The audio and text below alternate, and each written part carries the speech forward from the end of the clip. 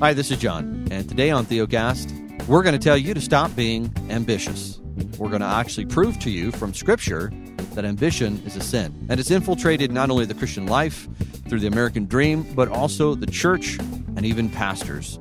We hope you enjoy the conversation, and in The Unfiltered, we're going to explain how church planning and ambition actually are counterintuitive, and it actually destroys churches and church planners. We hope you enjoy. A simple way for you to help support Theocast and join the Reformation is by shopping at Amazon. That's right. Everything that you purchase there, they will take a percentage of it and donate it to our ministry.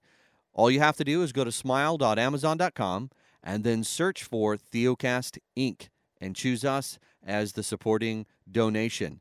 To learn more about this and other ways of supporting us, you can go to theocast.org/give.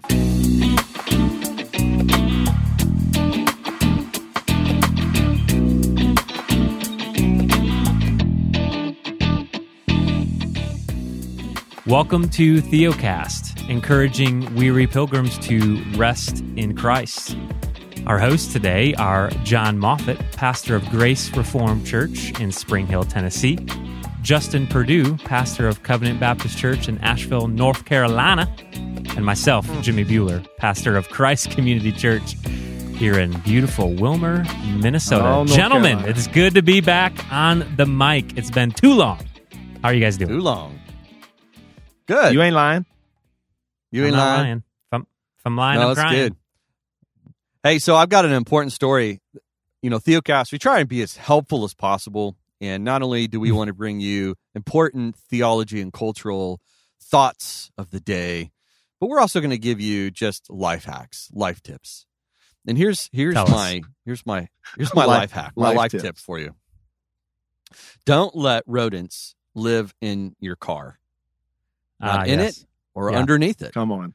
Because I just learned today that spoken like a true Tennessean. That is. That's right. Yeah. Had some squirrels crawl up into my van and start eating on apparently there's soy covered wires. I'm not sure why, soy-based wires.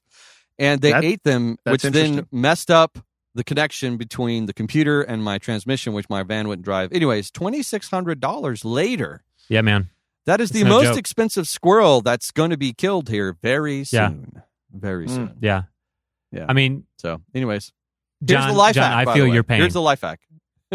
Here's the life hack. Apparently, mice and squirrels do not like the smell of peppermint. Like multiple people have told me this and websites. So I'm about to spray my car down with peppermint oil. I don't know if it'll work. I'll let you know. Yeah. Yeah, probably. Yeah. I mean, praise God, it's peppermint oil and not like rotting garbage. Yeah, because that would something be else. No, John, I feel your garbage pain. would deter rats. Yeah, that's right. Yeah. Last summer, we had a similar phenomena in our van where our air conditioner was not not blowing out cold air, and it was not pushing out air at the rate or speed that we needed it to.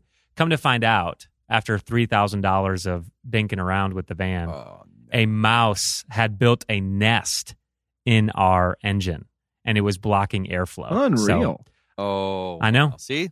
Rodents. Not lying. I ain't even lying. He ain't even lying, folks. That's right. He ain't even lying. Why is James crying? It's the curse.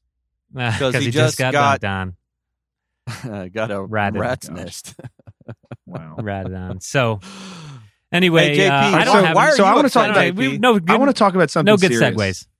Yeah, do it. I want to talk about something serious. Like for real. It's a heavy week. Do it. Heavy week, because last Sunday was the last live legitimate football game that will be played until late August. It's real in my world, man. Now, my wife is man. It's golf season. My wife is actually quite happy about that reality, but right. I'm always a little bit sad. I'm like, man, and I mean, there are other sports, that can fill the time, but man, it's nothing quite like football. So, at least to me, yeah. So it's one of those times where there's a season for everything, and now is not the season for football, apparently. So, hey, can't you just go back and play the 1998 Sony college football game? Isn't that be just as? I mean, one Yeah, could right. do that, John, but Yeah. it's not quite the same. Well, just think how average your Sunday afternoons are going to be from now on. That's right. Just how average they are. Hey, did you Yeah. think There's the certainly- 49ers ever had a There's chance? certainly no. I thought it would be a good game. I'm sort of glad Kansas City won.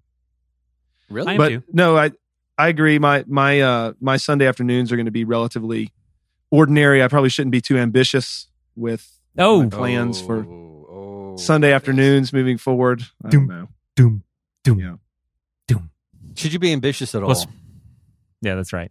Well, I speaking mean, John, of that, I'm sure you're going to tell everybody. yeah. Why don't you fill in the airwaves? What are we talking about Yeah. today? Well, as Theocast always likes to do, we like to take things that we hold dear, that motivate us, that we feel that make us important, that make us acceptable in the eyes of God or in the eyes of the culture or other Christians. And we like to gently pull them out of your hands and then drop them in the middle of the road and let people drive all over them. I mean, well, maybe not like that. Maybe not quite that. Certainly a way to say that. We are talking about ambition today. And Mhm. this is definitely something that has been turning over in my mind. I know all three of us, this is a conversation we've had in the past, and just interacting with the culture and understanding how it is that Christians should view their life. And we felt like this is a little bit more of a pointed conversation to what the three of us have been hinting at over the last few episodes as it relates to the Christian and their relationship to the church, and then their relationship to their family, and then their relationship to the community that is around them. So we're going to talk about the Christian and ambition. And I'm not going to bury the lead. I'm going to go ahead and just say it up front, and then the three of us will help explain what do we mean by this. We three hold that the concept that America presents to humanity, this idea of the ambitious person, is actually contrary not only to Scripture, but very contrary to the gospel. And we would say that actually we're going to argue that Scripture would call someone who is ambitious sinful. Now, I already know, and you guys have already heard this when you present this to people, all of these things are going off in people's brains, right? And are you I saying can- that I can the hear- opposite- I can hear the Twitterverse imploding right now. Yeah. Like people right? And people on various social media platforms are jumping off the figurative rooftops. that's right. After That's what right. you just said. Right, Yeah, because they we're assume making the somebody opposite mad. of ambition is laziness, which is Exactly. not what we mean. So, gentlemen, that's the setup. Why is it that we would say, first of all, when we say ambition is sinful and the opposite of that is not laziness, explain what I mean by that. And then number two, we will then get into what is it about the concept of ambition. We probably need to clarify what we mean by that, the concept of ambition, and why do we think it's sinful? I can take a swing at that, JP, if you don't Go mind. for it. Yeah, go for it, brother.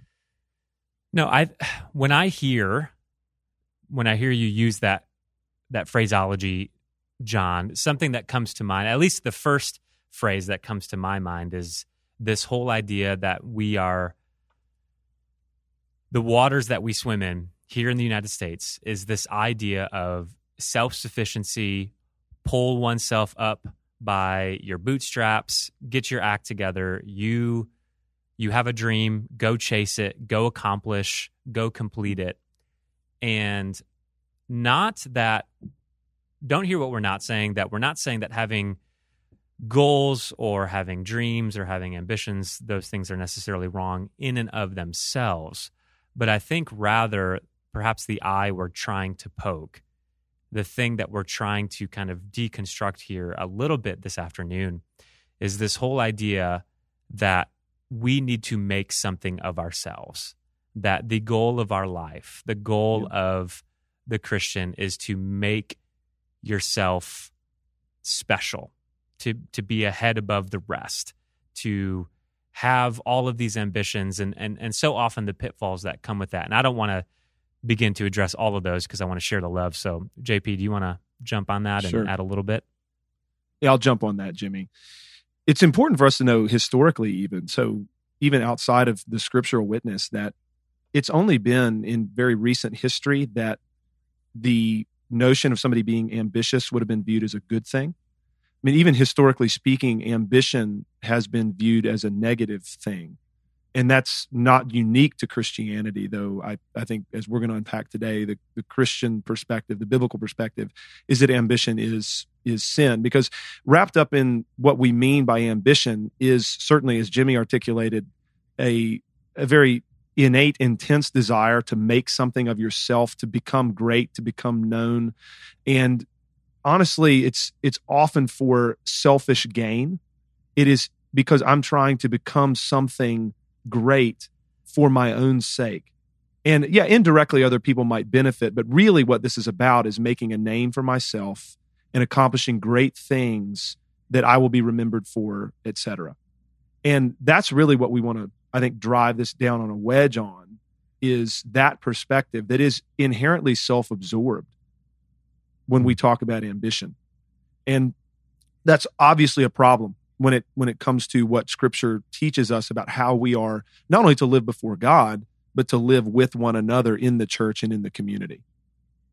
Yeah, I think some helpful examples here of what we're trying to get at, and just to add on to what Justin just said, is the person who, and we've all said it, we see someone who works hard, who is dedicated, who puts in more effort, who puts in more time. And what they are trying to show is that if I'm going to get ahead in life, get ahead of everyone else, when we say get ahead in life, I'm going to have to do more than anyone else is willing to do. And I'm going to have to, if I'm going to reach my goals of whatever it is, and some people, it is fame, it's money, it is a position, an area. And the what we're getting at, what you normally label that person as, is what? Oh boy, man, they're ambitious. You're connecting it with their sacrifice is connected to their goal, right? And so I know, JP, you wanted to add something. Yeah, well, just one other thing. Ambition, as it's historically been defined and as we are going to define it today, is grounded in love of self. And as opposed to love of neighbor and love of others, which is what we are called to. So that's a really important distinction for the listener to understand. We're not saying that to work hard is bad. We're not saying that to be driven is bad. We're not saying that to have a good work ethic and be responsible and all those things and to be a quote unquote go-getter are bad. Of course, we're not saying that. But the issue is one of the heart and where this is coming from. So that's really at the heart of the matter, to use that language figuratively. Yeah. Right. It's about self-success for the sake of self. A great example of this is the American workforce. You have, depending on, I've worked in some large areas. I've worked in a large hospital. I worked for Stanford Hospital for several years. I worked for Apple for several years. So I had these areas where you have these multiple hierarchies. And I worked myself up in the hospital. I worked myself up in seminary, in Apple, working in a retail store as a manager. And ambition looks like this. I will step on, backbite, and basically turn on anybody I need to get to the next level, to get to where I want to be, to get where I need to be. And unfortunately, the people who are the most successful, the hierarchies look down and say, we want ambitious people, because ambitious people get stuff done. They work harder, they work longer, and often they're mean and nasty. And what's hard about this is that when you look at the heart of a Christian and what's been called of a Christian, we aren't told not to succeed. We aren't told to work for the promotion. We aren't told to not expand.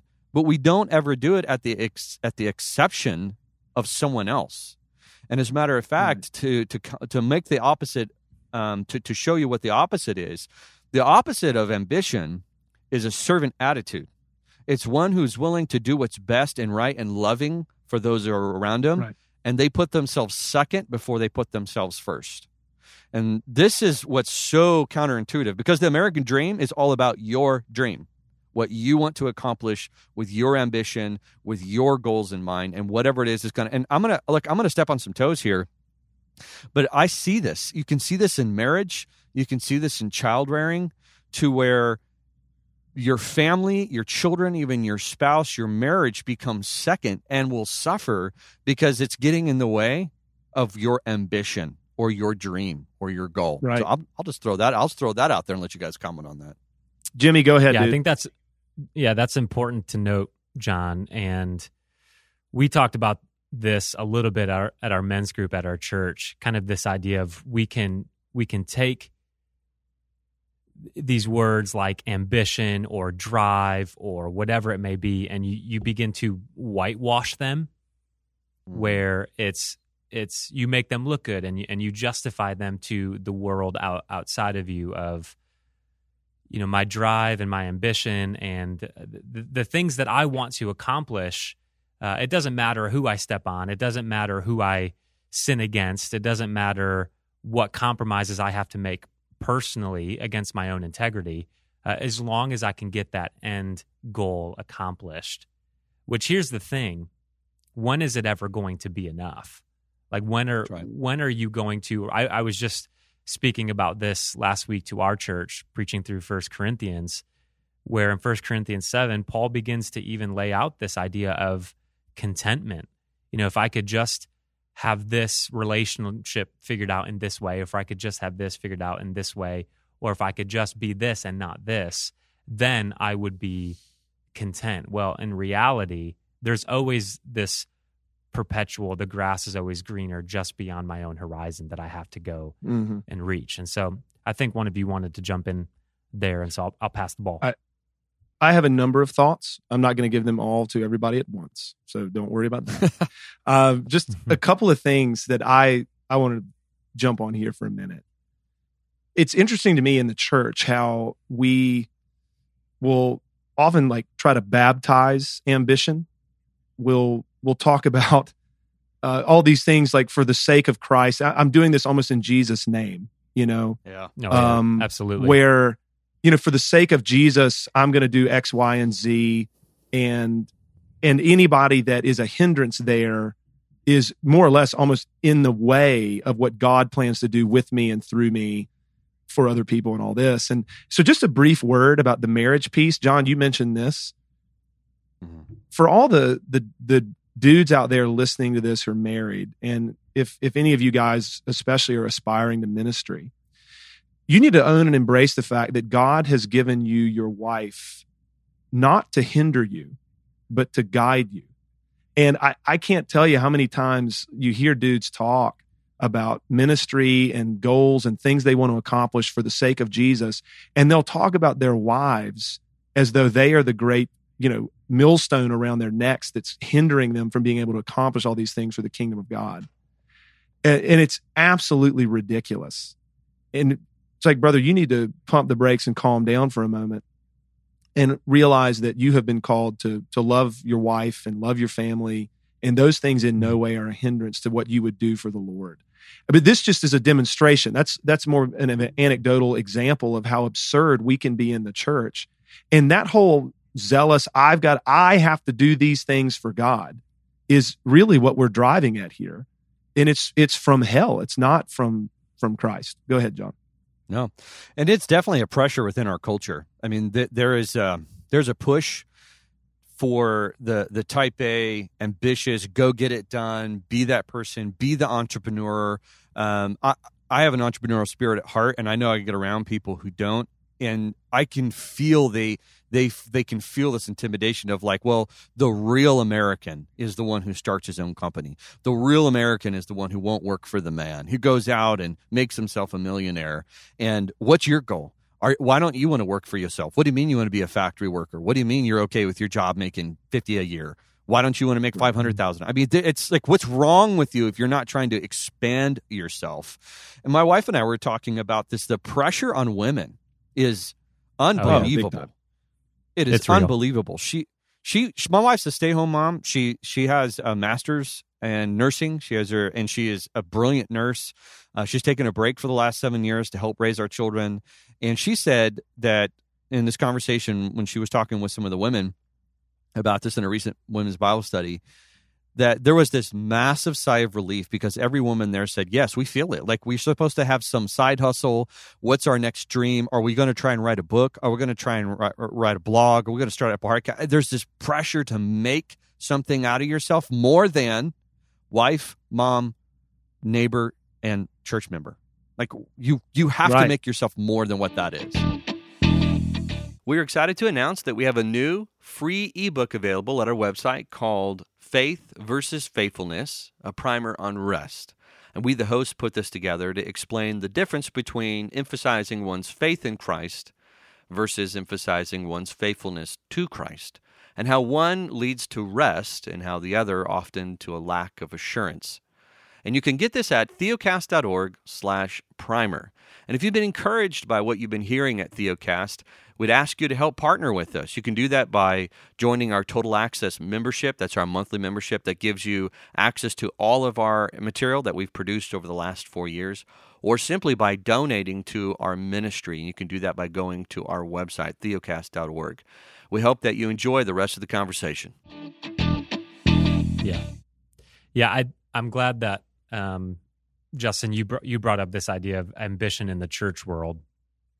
And, since serving in churches since 2011 and just being around a lot of different church ministry contexts, ambition and drive and just high success, goal-oriented, all these sorts of random metrics that we use to what marks a successful church. Just being inundated with those for so much of my ministry career. And we almost have this averse attitude that we must resist anything that appears boring or ordinary or not flashy. And frankly, I mean, you could just get on any church website, probably in your area, and they probably have some sort of video where it's high energy music and it's pump up, and there's always like a bouncy house or something, because that just screams relevancy for church, where it's like they show, and we show these big grand worship settings and lights and things like that, because if we're not, and how many times have you guys heard this, even in the church planting world, if you're not growing, you're dying. And sure. Being on the front end of church planting things, how many times people have asked me, "Oh, you're church planting. You must be really ambitious, or you must have a lot of drive." And frankly, this is a conversation that my wife and I have. I'm actually just a lot more laid back as a person, and I certainly pray to the Lord that I am not planting a church, and we are not planting a church with these core families because I have a lot of drive and ambition, because that is actually one of the fastest ways to destroy people is planting God a church. Help all of you if that's the drive. Right. Yeah, Seriously. God help Christ Community Church if we're planting this church because Jimmy Buehler is full of ambition. Because often ambition, and we're using that again in a negative sense, what that means is you're just going to burn through volunteers, you're going to burn through people, you're going to burn through relationships, because the goal is always this nebulous, bigger, better, flashier, rather than ordinary, pointing people to Jesus, relational, probably slow, not flashy oriented ministry. Yeah. So truth in advertising for all of us as fallen human beings in Adam, there's always going to be mixed motivations in everything that we do. Everything's tainted with sin. We're not saying that anybody's ever going to be able to do anything from a perfect heart posture where you're not motivated in any way for your own renown or your own gain or anything like that. It's not what we're saying. But I just wanted to turn us to Scripture and think about how Jesus interacts with his disciples. So if we're going to talk about being great and making something of ourselves and being a big deal and all this kind of stuff in Jesus' name, I think Jesus would take issue with you, because I can think of two scenarios off the top of my head in the gospel accounts where Jesus is interacting with his disciples over things like this. One is when he has sent the disciples out to preach, and they come back to him and they're all excited about all of these things that they did in his name. Like, Lord, you won't believe it. Like, all of this stuff was happening when we were preaching and doing what you sent us out to do. And he tells them, do not rejoice in those things. but rejoice in the fact that your names are written in heaven. Like, That's right. He immediately cuts their legs out from under them and is like, you have missed the point. Like, you need not get geeked up over all these great things that you have supposedly done in my name. You should be ecstatic about the fact that you have been adopted as a child of God and that your name is written in heaven. That's an incredibly instructive piece for all of us. The second one is, at multiple points in the Gospels, the disciples argue amongst themselves about who's the greatest and who's going to have the primary places in terms of seating next to Jesus in his kingdom and all this stuff. And every time that happens, Jesus immediately pivots it on them. He usually brings a child into their midst and starts to talk to them about what the kingdom of God is really like. How the last shall be first and the first shall be last. And those who will be great in my kingdom are servants of other people. Just like I came not to be served, but to serve and give my life as a ransom for many. And so Amen. Jesus is against ambition as we are describing it today. John, please jump in. Jimmy, I just want to jump on that and jump over to Paul. And Paul says that as pointed as you possibly can make it in Philippians chapter 2, verse 3. He says, do nothing from, and I'm glad he clarifies ambition. He says, do nothing from selfish ambition. Right. Or conceit, right? I mean, it's, and then it's not just don't do this. It's not, hey, don't do this. Paul says the opposite of this, but in humility, count others more significant than yourself. Word. Well, Paul, how do you count someone more significant than you? Well, he explains, let each of you look not only to his own interest, but also to the interest of others. So when you think about your energy and what is it you're putting your time and effort into, it goes back to the two commands, right? Love God, love your neighbor.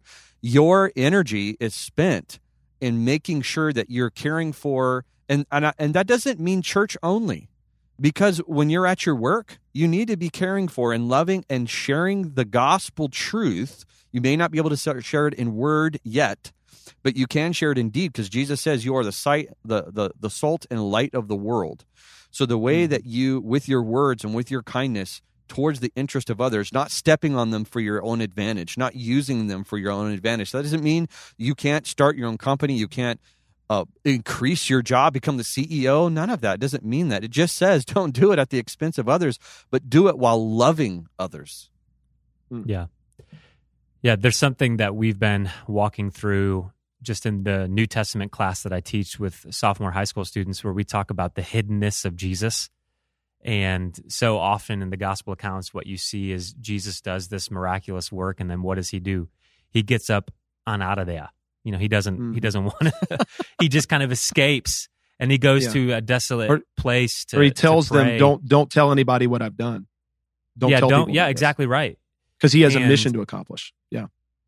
Very true. And one of the things we've been talking about as a class is just the hiddenness of the Christian life, where over and over again, one of the things you see in Paul's letters is he instructs them. He says, hey, pray for those around you, pray for your government leaders, that you may just live a quiet and gentle and peaceful life. Yes. And what an incredible backwards and upside down thing than that we have been taught, where we want to be bigger and better and more successful and more driven, where one of the things that you see, and even what you were talking about, Justin, where Jesus turns to those disciples, says, are you ready to be baptized like I've been baptized? And how many of them thought, how many of them have thought, well, I saw him go in the water. I think I can do that. Where what is Christ talking about? Are you ready to be crucified and tortured and beaten like I am going to be? And the answer is bear the wrath of God no. and all that. Right. No. And so, man, it is so. I just see this so much as a plague on Christians and just a culture of churches where this drive and ambition and this desire just to grow and be big for growth and bigness sake, it's so often at the expense of relationships and unity and joy and a Christ-centeredness in the body.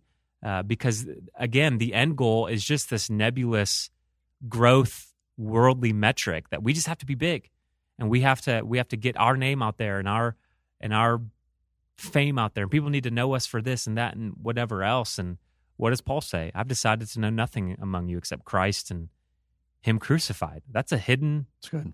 It's a hidden life right there. That's right. In this whole conversation, I think we might be remiss if we don't bring up the theological concepts of theology of the cross versus theology of glory, because inevitably the ambitious perspective is one that is a theology of glory. It's one of advancement. It's one of betterment. It's one of, I'm going to be something. I'm going to be strong, not weak. I'm going to be great, not small. And in reality, what the Bible teaches all of us is that before God, we in fact are very weak and we are quite small. And we are not going to be great and we are not going to be strong until the resurrection, ultimately. Now, yeah, and the whole deal here is that the Christian life, we talk about it all the time, is it's identity forward. Well, our identity is that we are in Christ Jesus. Our names have been written in the Lamb's Book of Life. That's the starting place. And then the goal of the believer as we relate to God is to walk before God in humility and gratitude. And so the idea, like even I'm thinking of Micah 6, right? Where, we have the great commandment and the second that's like it. Well, in Micah 6:8, there's some pretty cool words there about from the prophet to the people of Israel. The Lord has told you what He requires. It's that you love justice, you do justice, you love kindness, and you walk humbly before your God. And the whole walk humbly before your God with a heart full of gratitude flies in the face of this whole ambition thing, where I'm going to become big and great and do something. I am going to do something and I'm going to be something before God. We all have this sort of innate desire to prove our worth and our merit even before the Lord, as though these things that we're going to do, He's going to look down and He's really going to be pleased with me if I do A, B, or C. And we at Theocast just want to come in from the top turnbuckle and blow that nonsense up. And we want to wrestle that stupidity from people's hands. Like, seriously. Like, you will not be great. You will not be strong this side of heaven. And we can boast all the more in our weaknesses because we are in Christ Jesus and He is sufficient. Anyway. Amen. Well, just to even quote Paul admits he's one of the weakest men that he knows, not only sinfully, but just in general. And he talks about even asking God to help him with his weakness. And Jesus says, no. And then Paul quotes Jesus saying, my grace is sufficient for you, for my power is made perfect. 2 Corinthians 12, not in your ambition. Oh, man, look how wonderful. I mean, sometimes we have these famous people who are really strong personalities, and they come to Christ, and we're all excited about them coming to Christ, and, they're going to be such a great, witness for Christ. And I look at that and I go, no. Well, maybe. God could use a pauper, and God can use a president, but it's always God. This is why this is why we're told that it's impossible to please Him without faith. And so if your faith is in your ambition, like if I work really hard and I accomplish all of this, then I will do much for God. And I hear people say this, well, if I have this business, then I can make a lot of money for God. And well, you could. And I know of guys that I pray that they go out and make a lot of money, because I know that they will absolutely do that. They'll be generous with it. Oh man, they already are generous. They don't make a lot of money now. That's how I know they'll be generous, because they're generous now. I always tell someone, if you're not generous now, what makes you think you're going to be generous when you have more money? Be generous now. Right. But one of the things I wanted to say is, listen, I want to be very clear here. If somebody can increase their impact or somehow increase their reach, we are trying to do this in our churches. We are trying to increase our reach, not so we can make a name for ourselves. We want more people to find rest in Christ. Amen, to enjoy the glories of Christ. Yeah. And I would say this is true of Theocast. We would love, if the Lord wills, and this is what He wants, our ambition is that more people are able to hear and read what we have to say, so that more people find rest in Christ.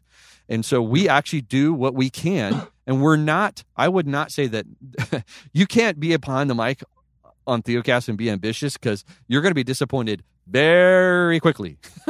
There's not a lot of benefit for these guys. I take up their time.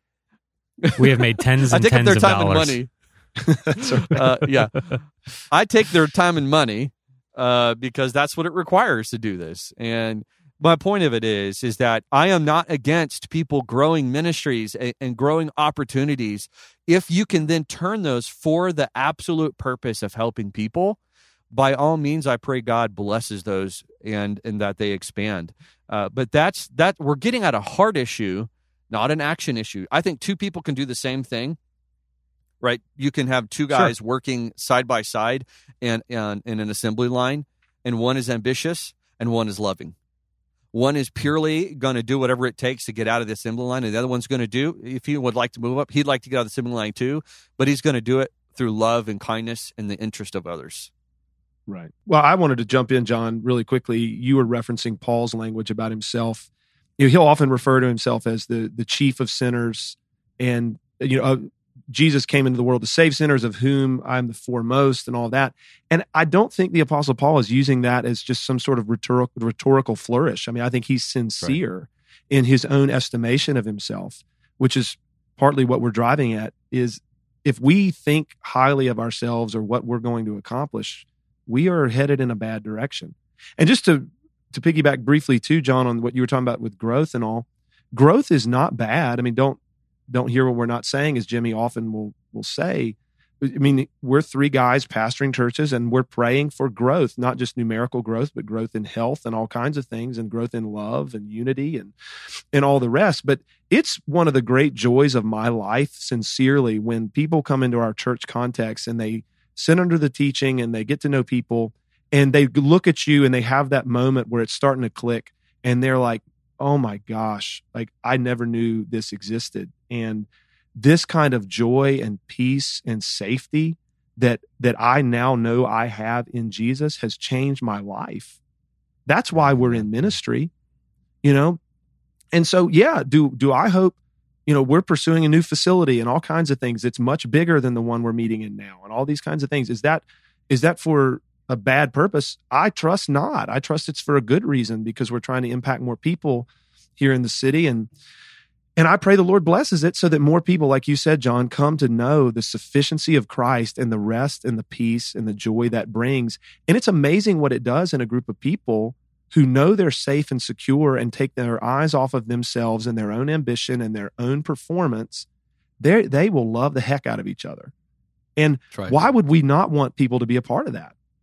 Yeah. So I know I've talked to both of you about this, so I know that you both have these experiences. Even Jimmy, in the I guess about a year now, you guys have been working with your core families. Is that right?